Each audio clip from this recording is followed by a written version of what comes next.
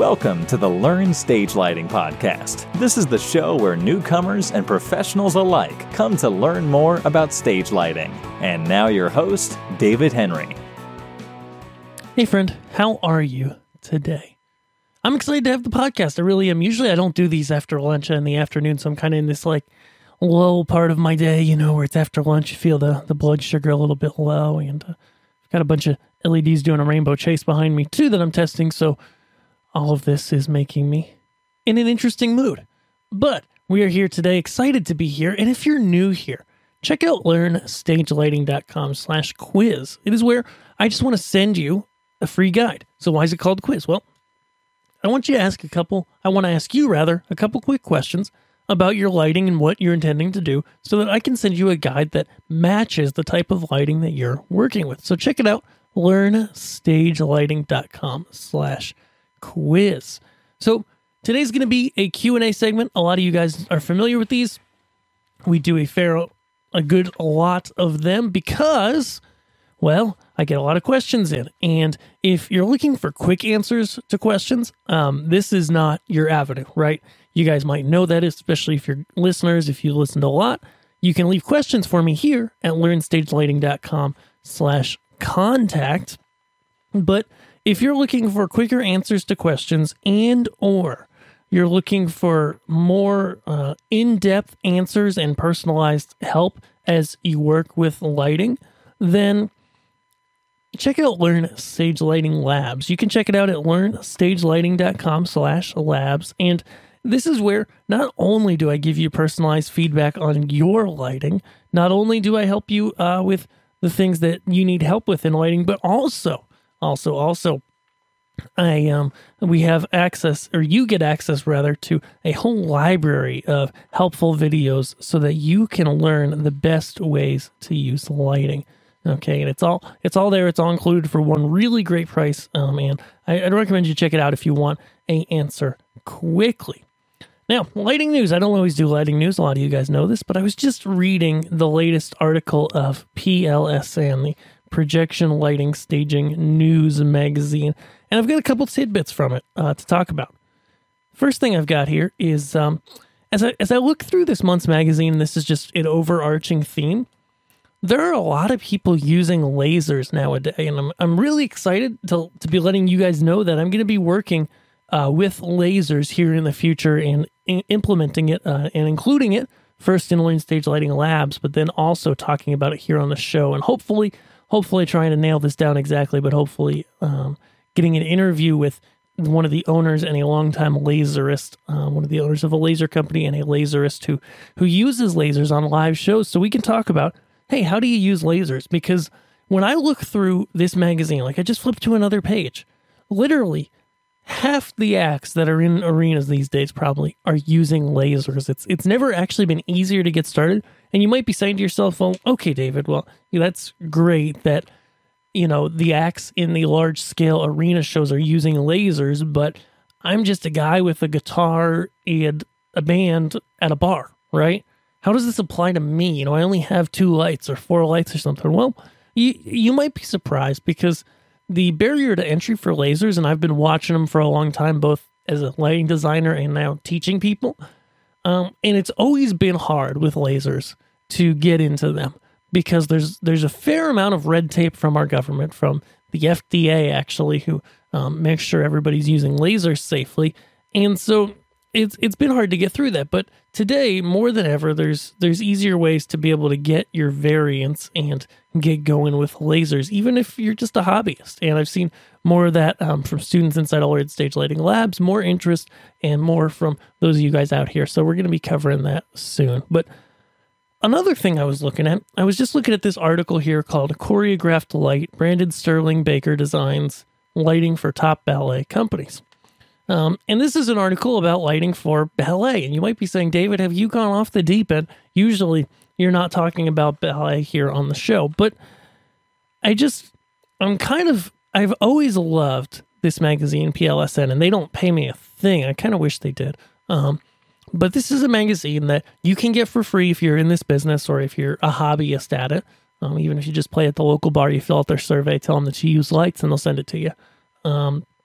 because it's all paid for by the advertisers. So there's a lot of ads in it from all the big lighting companies and some little ones as well. And they have articles. What I think is cool about it is, yes, most of the articles are concert touring industry focused, right? They're talking about the latest bands doing the big things, blah, blah, blah, blah. But they have other stuff in here too. They do cover theater. They do cover corporate events. Those are harder to do because companies don't always like their stuff to be showcased publicly that are thrown on these events. They cover ballet. And what I love, what I think is really cool about this and a good lesson and just something to think about today in whatever your lighting, okay, whether it's, a rock show, a church service, some other kind of theatrical performance, a DJ. When we use light on a stage, when we have lights, a lot of times we fall into ruts, right? I fall into ruts as a designer when I'm doing the same setup over and over again because I've been there. And sometimes I still do the same show that's been the same for years. And I get into this rut of, well, this is how it has to look. This is how it looks. This is what the lights do, blah, blah, blah, blah. But what I like about this article about ballet, and when I look at the pictures, there's only 3 pictures in it, but that doesn't matter. I see in 3 pictures, 3 completely different looking stages. And yes, I mean, of course, this is somebody who is doing, top ballet shows. So they've got budgets. But even looking at these rigs, I mean, the lights that they have that this guy's doing ballet shows with is not near as much as like something on Broadway would have. But this guy, Brandon Sterling Baker, I don't know who he is, but he is able to make with just a few lights and just by turning different lights on and off, experimenting with different angles of light and not using a ton of lights. Oh wait, there I see the number of ellipsoidals. He's got a few lights, but it's a big stage too because ballet stages are usually huge. And so it takes a lot to cover. But anyways, he gives us, 3 different looks. And I bet in a show, there's even more than that. And so one of the things I like to encourage a lot here, and I like to riff on, and this article just reminded me of, is with the same exact lights, whether you set them up different way, or if they're moving lights, you move them and you do different focuses, or maybe, you do as you go through different shows and go over time, you rearrange things.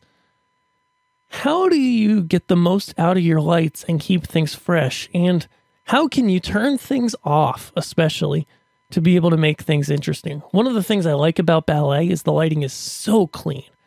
And they can literally light just the backdrop and have everything else in shadow. That can look cool. And that applies to not only ballet, but other types of shows as well. Many other types of shows. They can go ahead and light just the stage area, just the people on stage, but not the backdrop. Sure, that's harder to do in a lot of spaces, but you can work with that. Turning off the backdrop sometimes gives you that interest on stage. It gives you a fresh and a different look. You can light the people on stage with only backlight, with only front light, with only side light. And you're able to get a lot of different looks out of just the same lighting rig that you may have gotten tired of. So that's my synopsis there. There's more articles. I haven't finished this magazine yet, but there's just, when you think about light, especially with the tools we have today, oh my goodness, we live in such a blessed time with lighting because most of us at least have LED lights that can change color. We can get more than one color out of a light, plus also intensity. It didn't used to be that way, right? It used to be literally that you had to turn different lights on. You had to go ahead and, each light only had one color. Today, sometimes they move, they can have patterns, all that stuff. But even on the most basic level, most people these days have lights that can change colors. And we can use that not to just have all the lights on all at once, but if we turn things off, we can really create a range of really interesting parts of our show. So if you enjoyed that monologue, I hope you did. Consider just turning some things off in your lighting rig and seeing how few lights. I was actually talking to a theatrical guy a while ago in the labs about this.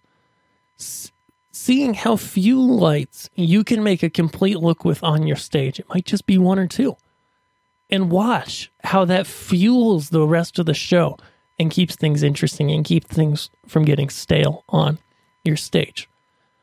All right, guys, a lot of questions today. We got some actually through the comments section on learningstagelighting.com, which I had been neglecting answering the questions there. Actually, somebody emailed me. They said, hey, I'm trying to make a comment on your site and I can't. And then I realized that for some time there were accidentally two conflicting plugins doing spam checks, and they were just not letting anything through. And so we got that all fixed up, but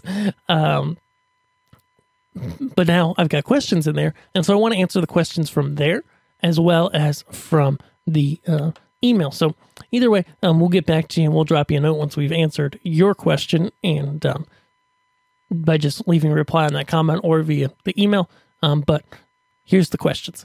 Nick Roden said, quick question. Is the cam lock technique, he's talking about, he was looking at an article basically that goes over the most common stage lighting connectors, and cam locks, for those who aren't familiar, are a connector for large amounts of power. So when you're bringing in main power into your lighting system and you've got a lot of power, you use cam locks that, instead of being a super big, heavy, a super and big and heavy thing of one cable, it's actually 5 cables, because we take, in commercial buildings, we take 3 phases of power. So 3 hots, 1 neutral, 1 ground, and they're all color coded. So Nick's asking, is cam lock something that would be done in a permanent install?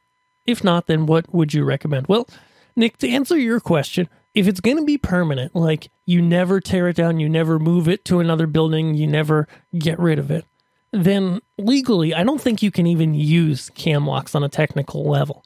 Cam locks are a temporary connector. However, if you need that much power in an area, you have to decide, do you want it to be permanent or not? If it is something that's going to be permanent, then you need to get an electrician to come in, install a permanent power distribution rack, and then you actually wouldn't have connectors. It would just be, wire connected to wire through conduits. Where the cam lock comes in is in temporary setups. But with that said, any professional venue has lots of cam lock disconnects, okay? Or at least a few. And even if, and I might obviously check your local codes, talk to your local electrical inspectors, blah, blah, blah, blah, blah. But, and that's actually important information. I shouldn't have said blah there. But cam locks are often allowable if it's something where you say, well, you know what? Here in this space, most of the time, I'm going to have this distro rack or this dimmer rack connected, but not all the time, or we may move it. It may change around, etc. Oftentimes, it's allowable to do that within code. But you have to watch out, because if something's set up there for a couple years, it never gets torn down, and you have an inspector who, is particular, they may have issues with that. So again, check with your local authorities, but if it's truly permanent, you shouldn't need connectors at all. But in so many permanent installs, there are cam locks so that you can bring in either extra stuff for a big show, tear your stuff out, whatever. So that's how that works. Moritz says, good day and thank you for the information. So moving forward in time, with 5 gigahertz networks becoming more and more popular in use, could we expect there to still be free space to shoot our light signals around the place? I think he's talking about with wireless DMX before too long. So obviously, Moritz, this is a complex question, and it doesn't have an easy answer, right? 5 gigahertz networks have been popular for a while, okay? And they've been really popular for a while, and to be told, actually, the higher frequency you go with a network, the less far that network will travel. And so it's a complicated answer. When we talk about the wireless signals in the air, and I think the term 5G and 5 gigahertz actually mean different things. I've done some research about that, where it seems that 5G is what they're calling basically the next, wideband network, or the next type of network that is going to be, sent out like cellular signal, right? But it could be also to computers and stuff directly as well. Whereas 5 gigahertz is just a frequency that a lot of modern wireless networks are running on. 2.4 gigahertz is the older one. And some interesting things actually happen. So if you compare just 2.4 gigahertz and 5 gigahertz for like networks within a building, or within a facility or within a city block, 5 gigahertz is a lot better. And it's better for a few reasons. One, it doesn't typically shoot as far. It doesn't penetrate walls and stuff as well. Why is this good? Because it doesn't go where it isn't supposed to be, right? 2, there's more channels. There are actually 36 channels of wireless within the 5 gigahertz range, and each of those channels is able to be used uniquely. You can use channel 34 and 35 right next to each other. They're not going to stomp on each other. 2.4 gigahertz, on the other hand, the older wireless networking frequency, which is what a lot of wireless DMX runs on, especially the cheap stuff, only has 12 channels, and wait for it. Each channel actually runs over into the channels on either side, so you only get 3 or 4 truly unique channels that you can run in a given space. And so when people have trouble with wireless these days, most of the time it's in the 2.4 gigahertz space, and it's because there's just way too much activity going on. Now, unless you're downtown in like New York City or somewhere where the wireless, a big city where the wireless is just nutso, then you can make 2.4 gigahertz work usually. But what it takes, that means that you need you to get your facility's Wi-Fi, or the facility that you're going to be in, to be set up properly. Okay, and this is a big deal. When you don't set up Wi-Fi properly, here's what happened. About a year ago, I was at a show, brand new facility. They did this. They said, okay, we're going to have 5,000 people in this room. And so in order to do that, we're going to have, 100, basically what you might call a router or an access point. I'll have 100 access points to give wireless to these 5,000 people. And these are rough numbers that I didn't actually count them. If you were doing that, what you should do is make sure that each access point only puts off enough power, is only broadcasting at enough power so that it can reach as far as it needs to reach the people that it needs to reach, okay? And when you've got a lot of people in a dense space, that's actually not that far, and it doesn't need to be on high power. What had happened at this venue was the installer came in, they just cranked everything to max and let it go. Well, that worked until we were trying to use wireless networks for our show equipment, right? Just for, getting into our consoles when we were on stage and stuff like that. And that didn't work. So we were like, whatever, we can work without that. But then they couldn't actually open doors anywhere near close to time on opening night because they had a ticketing system that was on a separate network that used 2.4 gigahertz wireless, and their ticketing system to scan the people's tickets would not work. All because the Wi-Fi, the public Wi-Fi and the private stuff in the building was installed terribly wrong. It was all putting out full power, and it was just squashing everything else. And that's not the way to do things, okay? So whatever 5 gigahertz brings, and I've done my research on it, and it seems like there's a couple different frequencies it may run at, there's still going to be spaces to get around it. Now, here in the US, our biggest concern is that there's only so much free space that we can use that's not licensed to other operators. And every few years, the FCC here in the US decides that they want to sell more of that space to private use so that they can basically have a fundraiser, And so that's, not really any fun. And so, I hope that answers your question, but I don't think 5G internet is going to kill our ability to put other wireless frequencies in the air. However, we do have to be careful as more and more devices enter the wireless space, and there's more of a need than ever for people and facilities to make sure they coordinate their wireless properly, including bringing in experts to do it when necessary, when the project's big enough, because it's totally worth it. If you do it wrong, you'll be frustrated like that venue I told you about, all the time. Anytime you try to do anything wireless, it will stink and you will hate yourself. You will hate your venue for not hiring the right people at the get-go. You do it right, you'll be able to get all the wireless stuff you need. Hello, they do this on Broadway, which is in the middle of New York City, but they pay professionals to come in and set up the wireless properly and make sure all the networks in the building are only broadcasting as powerfully as they need to and no more. And then they coordinate carefully to make sure that everything that needs a frequency that needs to broadcast can do so. And so I think as we move forward in time as well, more people will become interested and become knowledgeable on how to coordinate this kind of stuff. And you'll have more options to that, including myself. I'm constantly going together and going to, work on that. So, I'm always working harder to build my knowledge in that area as well. Awesome. Catalin says, I think that's your name. I apologize for messing up any non-American names. Hello, David, and everyone here. Greetings from Romania. I have a fairly strange, rare problem with an old DMX console, a Kof Master Show 512 that he bought secondhand. Some of the faders will also change the fader of the channel next to it. Also, some functions like tilt doesn't work on the faders or the joystick dedicated to it. You opened up the console and saw things were loose.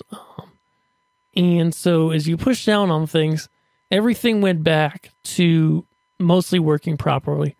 What do I think is the problem? So ultimately, unfortunately, I've seen this happen to older consoles before. On the circuit board itself, the solder and the little copper channels that all the power and data travels around on. With older consoles, sometimes this happens where they start to break down and things stop working. The connections get less good, they get poor, and they just stop working. And so, ultimately, I don't know if you're going to be able to fix it. I'm not an electronics expert, but what I would say is if it's probably a hardware problem on the console, especially considering you were able to push down and be able to get everything working. And so, man, I would just make the best out of what you have. Unfortunately, it's an old console. It may not work. It may do what it can now for some period of time, but it may get worse as time goes on. And I wish I had better news for you, but it just kind of sounds like some hardware that's dying. And if you know someone who's maybe an electronics repair expert who likes to repair and tinker with old electronics, have them take a look. But ultimately, I don't know. I don't personally have the skills to knock that out. Gary said, I'm still needing help with my moving heads, lasers, park hands, and older high-end lighting systems. How do I go wiring a system that contains up to 5 different types of lighting fixtures? Okay, Gary. Well, if they all talk DMX, whether it's 3-pin or 5-pin DMX, you can wire them all together. Just get 3 to 5-pin adapters for areas that you need them. To my knowledge, old high-end stuff doesn't have, if it's DMX, it doesn't have any weird quirks to it. Some older Martin stuff required you to have an adapter, a 3-pin adapter that reversed the phase of the DMX signal, reversed the 2 and 3 wires 2 and 3 to be able to make their system work. Apparently it was something with a patent. Either way, that's all you need. You should be able to get everything working within the same system and on the same console wired up if it's all DMX. If it's not all DMX, then you need to look around and see if there's any kind of adapter or converter available. Companies like Doug Fleener Design and Pathway Connectivity make various adapters, but usually converters between different random old protocols, they usually cost more than you're probably willing to put into this rig. Like, you're probably not going to spend $1,000 or $2,000 just to be able to control this thing from a DMX console. And so then what I would do is I would look out there, look on eBay, wherever else, and see what you could find on going ahead to see what you can find on My mind just blanked. See what you can find on just finding controllers for these things, because if the controllers have standard plugs on them, or you can find the plugs, you can make cables or buy cables, and you could get this stuff working with their older controllers. But ultimately, if it's not DMX, you're going to probably be limited in how you can control it. Awesome, guys. And I got a fair amount of questions here. I'm going to stop after this next one because I'm losing my voice and I'm busy. So if you guys do want to see podcasts more often, check out the Patreon at learnstagelighting.com/Patreon, Patreon. And of course, links will be in the show notes on that, because I'd love to do this more, but right now I just only have so much time to put towards this free podcast. So hope this finds you well, David. I have 3 questions for you, and I'm not sure the right format, but here you goes. Okay. Included in our church setup is a bunch of Chauvet DJ Slim bars, DMXis controlled by DMXis, and a Chauvet DeFi hub. When shutting down my system, I seem to randomly have a few lights that don't fully respond, and too often when I dim all the way down, they won't fully turn off. I have tried 1, killing the circuit breaker to reset the fixture, 2, recover and replace the DeFi USB sticks, 3, tried swapping out and running the fixture with a different DeFi stick. I suspect now that it's either the DeFi system or a glitch in DMXis. What would you advise? Where do I start now? All right, so Sean, first thing I would do, man, is it might be some interference on your 2.4 gigahertz wireless system, as I talked about earlier in this podcast. Maybe your Wi-Fi isn't set up well, and it might be stomping on the DeFi system. And so I would get that light down, or get that console down, get the 2 of them next to each other, and get a DMX cable between the light and the console, and see if it responds correctly. If it doesn't with the DMX cable, then you'll be calling Chauvet support and telling them what's going on, and they'll walk you through troubleshooting steps to see what the issue is with the fixture. If that fixes it, then you know that it's an issue with the DeFi. However, usually this is more an overall wireless frequency spectrum analysis kind of thing. What I would do, and I've told other people to do this lately, is find an Android, okay? If you're a Fruit person, an iOS, an Apple person, find an Android, because Apple doesn't let third-party developers touch the Wi-Fi card or the sensors in the phone, which means that we can't have cool diagnostic tools on them.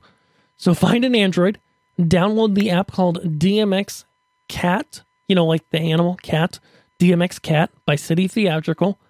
And they have a device that I own, but you don't need the device to use the app for free. Without the device, you'll have an RF analyzer.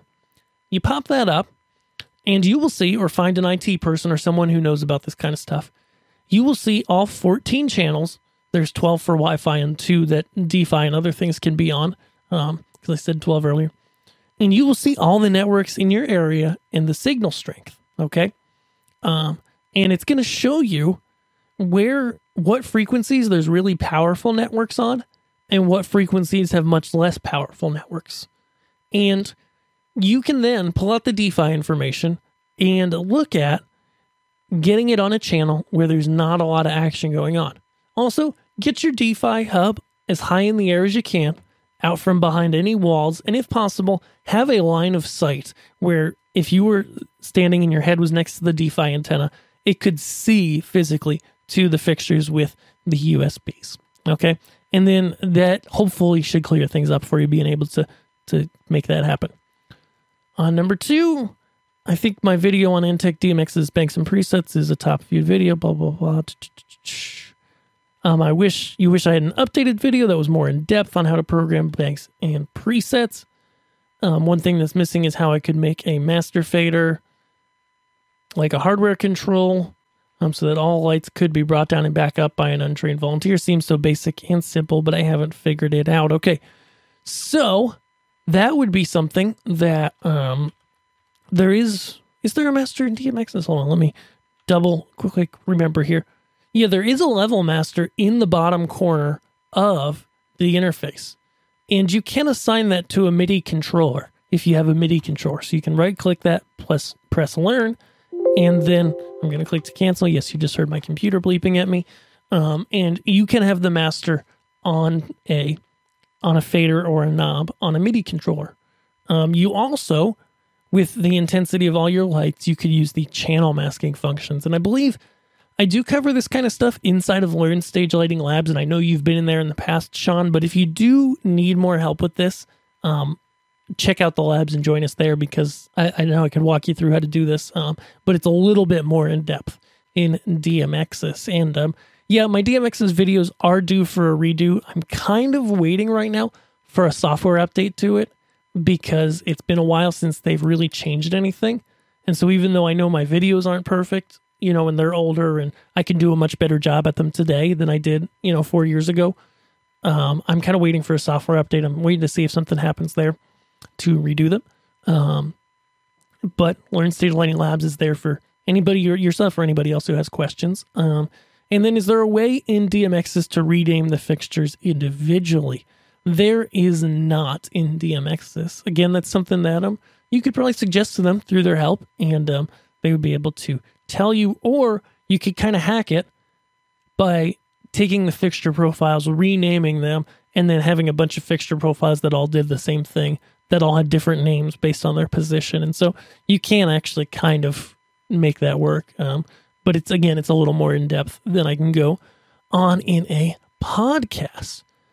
Whew. All right, guys, 30 minutes. There it is. Thank you guys for hanging out today. It's been great talking. I've got some great stuff coming up on the podcast here, including interviews with some friends and past students, maybe with a laser guy, trying to get that sorted out, and who knows what else. So I hope that you are having a great day today. I hope you've enjoyed today's podcast. And if you do have questions, need help, or want more in-depth advice, be sure to check out the labs at learnstagelighting.com/labs.